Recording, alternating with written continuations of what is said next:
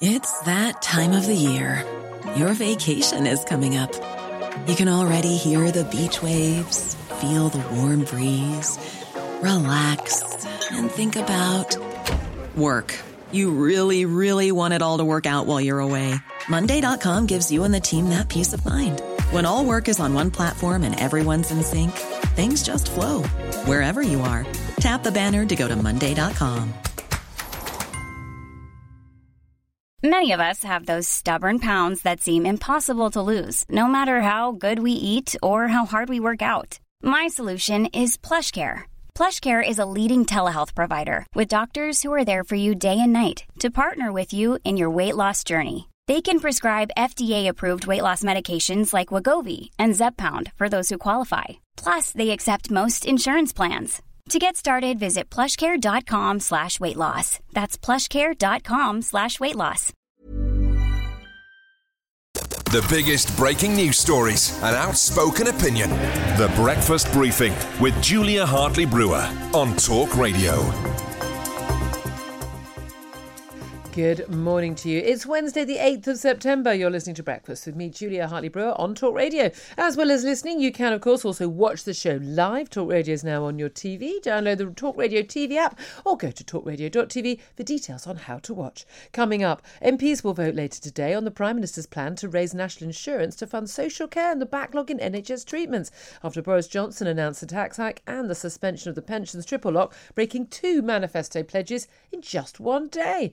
Meanwhile, the government has denied reports there are plans for a firebreak lockdown in England in October. The Department of Education has said the plans are not true. And Northerners were more likely to die from coronavirus, spent longer in lockdown and were made poorer than the rest of the country during the pandemic, according to a brand new report. It's coming up to 6:34. This is Talk Radio.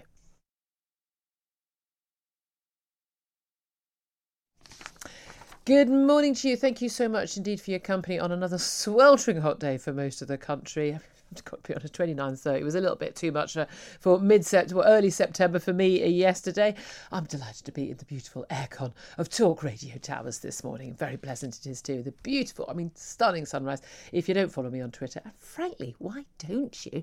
I'm boring everyone silly with all the pictures of the amazing sunrises we've got this week. But don't worry, it'll all be pitch dark very soon at this time in the morning, so you won't see too many of those. But I thought that would cheer everyone up on a morning when once again we've had a major announcement from the government, cobbled together at the last minute, thrown at us at the last minute without much detail, cost everyone an absolute fortune, and it's going to be what was nodded through by the Cabinet, and it'll be nodded through by the House of Commons, because everything is these days, and everyone will kick up a fuss and nothing will really change. What am I talking about?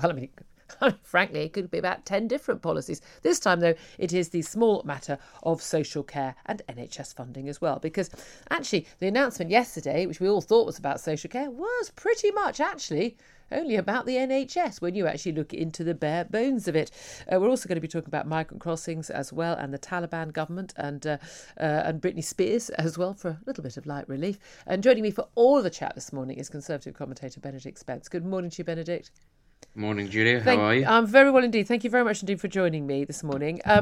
Social care reform is what the Prime Minister promised he had a plan ready for back in July 2019. We didn't see anything of it, despite the fact that social care has actually had a really big focus on it over the pandemic. I was going to say it was years. It's going to be years, isn't it? Many months. And of course, with care home deaths in particular. We all know there is a crisis in social care. There has been for many years. One thing we should give the Prime Minister credit for is he's at least starting the process of tackling the issue, an issue that's been there for a couple of decades, and which repeated Prime Ministers have kicked into the long grass, because it's all very difficult. And it's all very difficult because if you want to help more people on lower incomes, or indeed stop people on higher incomes having to sell their homes to get social care, you're going to raise people's taxes. Now, whatever kind of tax it is, national insurance, VAT, company taxes, income tax, whatever it is, it's a tax rise. So it's never popular. Yesterday, the Prime Minister announced not only a breach of the promise not to raise national insurance, but also a breach of the promise on pensions triple lock. It would appear to me he's got away with both. Now, the triple lock I'm not too bothered by. I think that makes sense. Do you think what he's announced in terms of social care, as the details you and I have right now, do you think that will do a single thing to make social care better in this country? I mean, sort of giving him praise for starting the ball is a bit like saying, well, something must be done, this is something, therefore it must be done, and that he should be sort of praised for that. Ultimately, will it make things better? I think it'll alleviate a little bit of strain that's been caused by, largely by the pandemic and the difficulties around social care that the government has imposed on people, actually handing out social care to people. I do think that it'll make things slightly easier. But long term, actually, no, it doesn't solve the issue, which is that, people are living longer, the population is getting bigger, which means actually that this won't be the last tax rise we see on this issue. It will, by definition, have to keep on increasing. And the problem is, as you pointed out, it's not really just about social care. It is about the cavernous black hole that is NHS funding.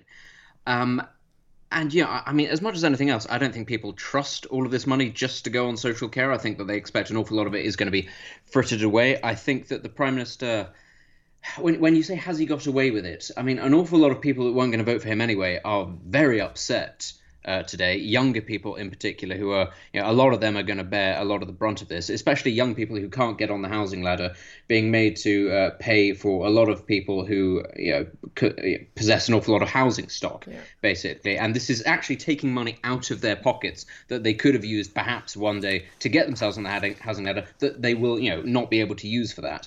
Yeah. And, it's certainly not going to win too many younger people around, but actually when I say younger people, I mean people under the age of 45. It's not all, just sort of students. No, we're not talking, that's it. We're talking about people who, can't get on the housing ladder, feel they can't start a family, and this is having a massive impact on their lives. And of course, paying far more in rent, paying back tuition fees from university, all of the things which, say, my parents' generation, who would be people who benefit from this, haven't had to deal with at all. But there are two aspects to three, there are about 40,000 aspects to this. One of them is breach of an election manifesto pledge. And a lot of people are saying, it's outrageous. Now, frankly, I'd rather they drop the one on the net zero carbon emissions by 2050.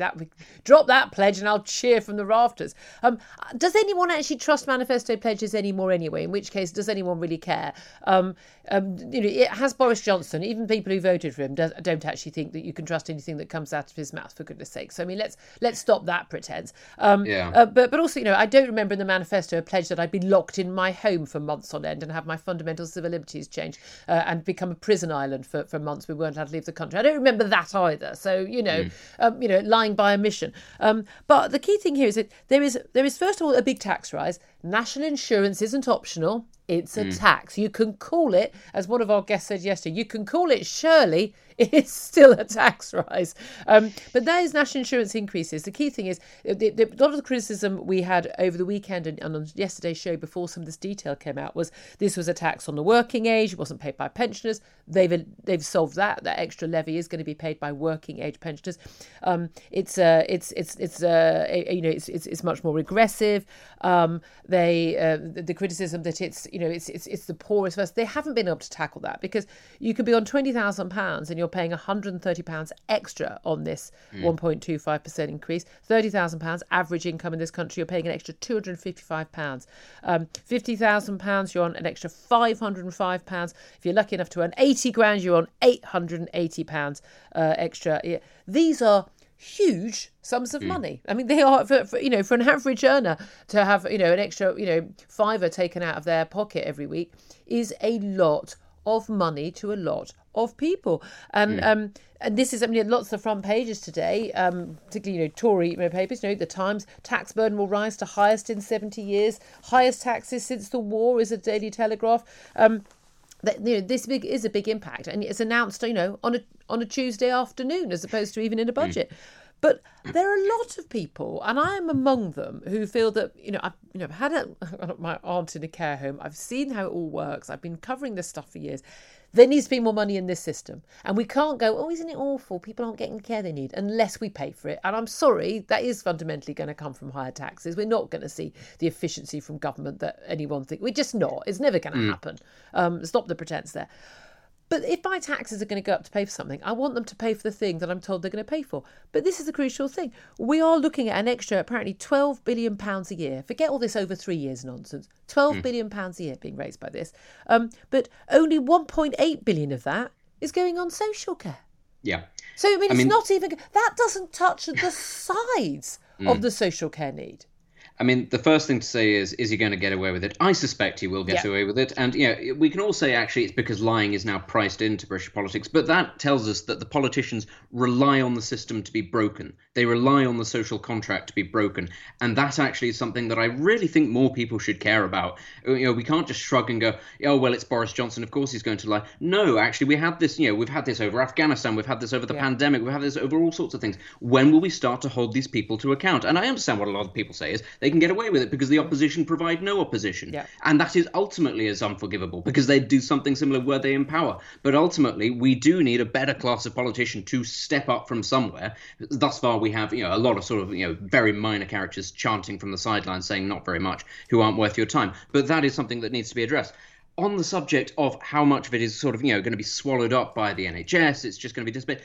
Again, you have to come to terms. The people of this country have to come to terms with the fact is if you give something like healthcare or social care to the state, they will take a lot of your money. I'm sorry, it's really very basic. You can sanctify the NHS. Oh, God bless that NHS. God bless our carers. Hang on, I'm paying you how much? That disconnect still doesn't quite seem to have got through. And the fact that they do have issues around social care in other countries, but it doesn't quite, and healthcare as well, but it doesn't ever quite seem to be as bad. No. And there are reasons for that. And that's because no other sort of developed country in the Western world puts quite so many of their eggs in the state basket. Yeah, but that's the thing. These social insurance systems, lots of other countries have. I mean, you do end up still paying for it. I mean, whatever format it is. And I'd always want there to be a safety net for people who can't afford that. But then at least I suppose you'd get some choice. But the reality is, I mean, there are so many different aspects to this in terms of there's a massive focus on care homes. And this is about, protecting the people who are having to pay a fortune in their care home costs. But again, we're talking about 500,000 roughly at any one time going to care homes. 15 million people needing care in their own homes. Much cheaper for the state to provide, but actually we're seeing people who are really in desperate need who live miles away from their families. And no, not everyone who's working age with kids and haven't got a spare room can have their dementia-ridden mother or father come and live with them. I'm sorry, this is not people being unkind and unloving to their family members. This is just how life works in the modern world. But 15 million people needing help with getting up, making a cup of tea, getting a 15-minute visit for goodness sake, once or twice a day. This is just, it's just wrong, frankly. This doesn't tackle any of that. There's also a big concern, this cap of £86,000 a year. So if you're £86,000 total, you will never have to pay more than £86,000 is the cap. Well, that doesn't apparently include accommodation costs, which are a huge part of your costs in a care home because you're basically living sort of hotel effectively, and then there's the care on top. We're also seeing the fact that if you do cap those fees for those in care homes, and there's some small print in what was published yesterday that suggests that you'd be able to apply to have the local authority rates in which they pay. The local authority pays rates for people in care homes that doesn't cover the costs. So that cost difference is made up by the people who are paying privately. So they're not just paying for themselves, they're paying a contribution towards everyone else in the care home as well. If those people are no longer paying that extra amount of money, well, where's that money going to come from? Because it ain't coming from an extra 1.8 billion a year. This is the thing. We're told this for 3 years. It's going to be hypothecated. Well, overall, it's going to be hypothecated for health and social care. So it means it's going to be ring-fenced in law. But for the first 3 years, pretty much all of that money is going to be soaked up by the NHS. As if we don't have a crisis in social care right now. Not a single extra person is going to be employed. There's no pay rises included for care workers. Not a single extra place arrived. We're not seeing any change in the criteria which local authority can have. We know they've got a tiny budget for social care, and basically, unless you are absolutely desperate at unable to cope with life at all, you are not going to be getting social care help. Nothing in anything that was announced yesterday, nothing in any of those hundreds of pounds people are going to be paying extra a year is going to change any of that. No, it's not. And it goes back to what I was saying, actually. It is the sort of the cavernous nature of the state. It's like a giant vacuum cleaner. It doesn't matter, if you take your eye off this little bit of funding here or that little pot of money there, it'll get hoovered up into something that it wasn't meant to be for. And again, as I say, every year, the requirements of that pot of money are going to need to be stretched even further, which does mean more tax rises because ultimately, the under 45s are not that far off the point at which they'll have to start thinking about retirement, and ultimately then that they'll have, some of them will require things like social care. It might seem like a long way off, but actually in the grand scheme of things it isn't. And you do have to take a step back and you look at, well, actually, what is the government doing in terms of looking to alleviate and stop this issue before it becomes an issue? What percentage of this money that's going to the NHS, for example, is going into research about things like curing or alleviating the symptoms of dementia, about, the sort of the frailties that pile up with age? These are very serious questions, actually. I know a lot of people think it's sort of pie in the sky science, but actually, this is probably going to be the only way that we get out of this. This is what the private sector, in the private sector, this is the number one thing, looking at this longevity and dealing with these issues. Lots more to talk about. I still think, actually, watching that press conference, certainly with Rishi Sunak and Sajid Javid and Prime Minister, I thought, again, they're consummate performers. They did a very good job. I think most people, even seeing the headlines today, even seeing the pay, the hit to their pay, bearing in mind, small matter, and we're going to talk about this after 7, the hit to business, an extra 1.25% for them. I think fundamentally they'll get away with it, and actually people won't really notice. But in a few years' time, when we've still got the same crisis, perhaps people might wake up that we haven't actually solved the problem. 6:47 is the time. Lots more to talk about, including the Taliban's new government. I'd love to know, though, one thing they didn't name yesterday was their new diversity, equality and inclusion minister. So we'll look out for that later today. The time now is 6:48. This is Talk Radio. The Breakfast Briefing with Julia Hartley-Brewer on Talk Radio. If you liked what you heard, please subscribe and give me a good review. And don't forget to catch me on the Talk Radio Breakfast Show every weekday from 6:30 until 10. Here's a cool fact. A crocodile can't stick out its tongue. Another cool fact, you can get short-term health insurance for a month or just under a year in some states.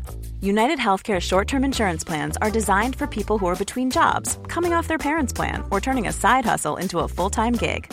Underwritten by Golden Rule Insurance Company, they offer flexible, budget-friendly coverage with access to a nationwide network of doctors and hospitals. Get more cool facts about United Healthcare short-term plans at uh1.com. Planning for your next trip? Elevate your travel style with Quince. Quince has all the jet-setting essentials you'll want for your next getaway, like European linen, premium luggage options, buttery soft Italian leather bags, and so much more. And it's all priced at 50 to 80% less than similar brands. Plus, Quince only works with factories that use safe and ethical manufacturing practices. Pack your bags with high-quality essentials you'll be wearing for vacations to come with Quince. Go to quince.com/trip for free shipping and 365-day returns.